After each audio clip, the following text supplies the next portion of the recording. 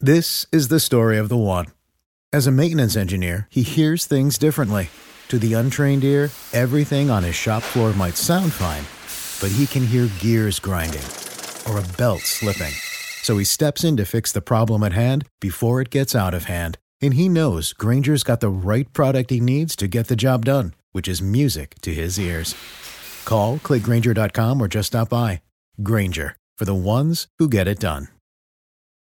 AURN News. I'm Jamie Jackson for AURN News. The White House cracking down on rental housing junk fees, all in an effort to increase transparency and lower costs for renters, which can average about $100 or more.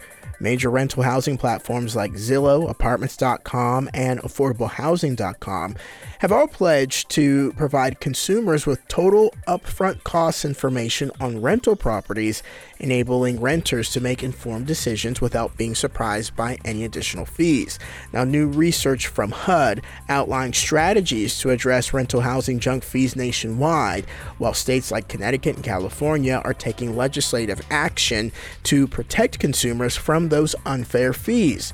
The president's proposals look to ensure honest pricing, support renters, and promote a more fair rental housing market. For AURN News, I'm Jamie Jackson.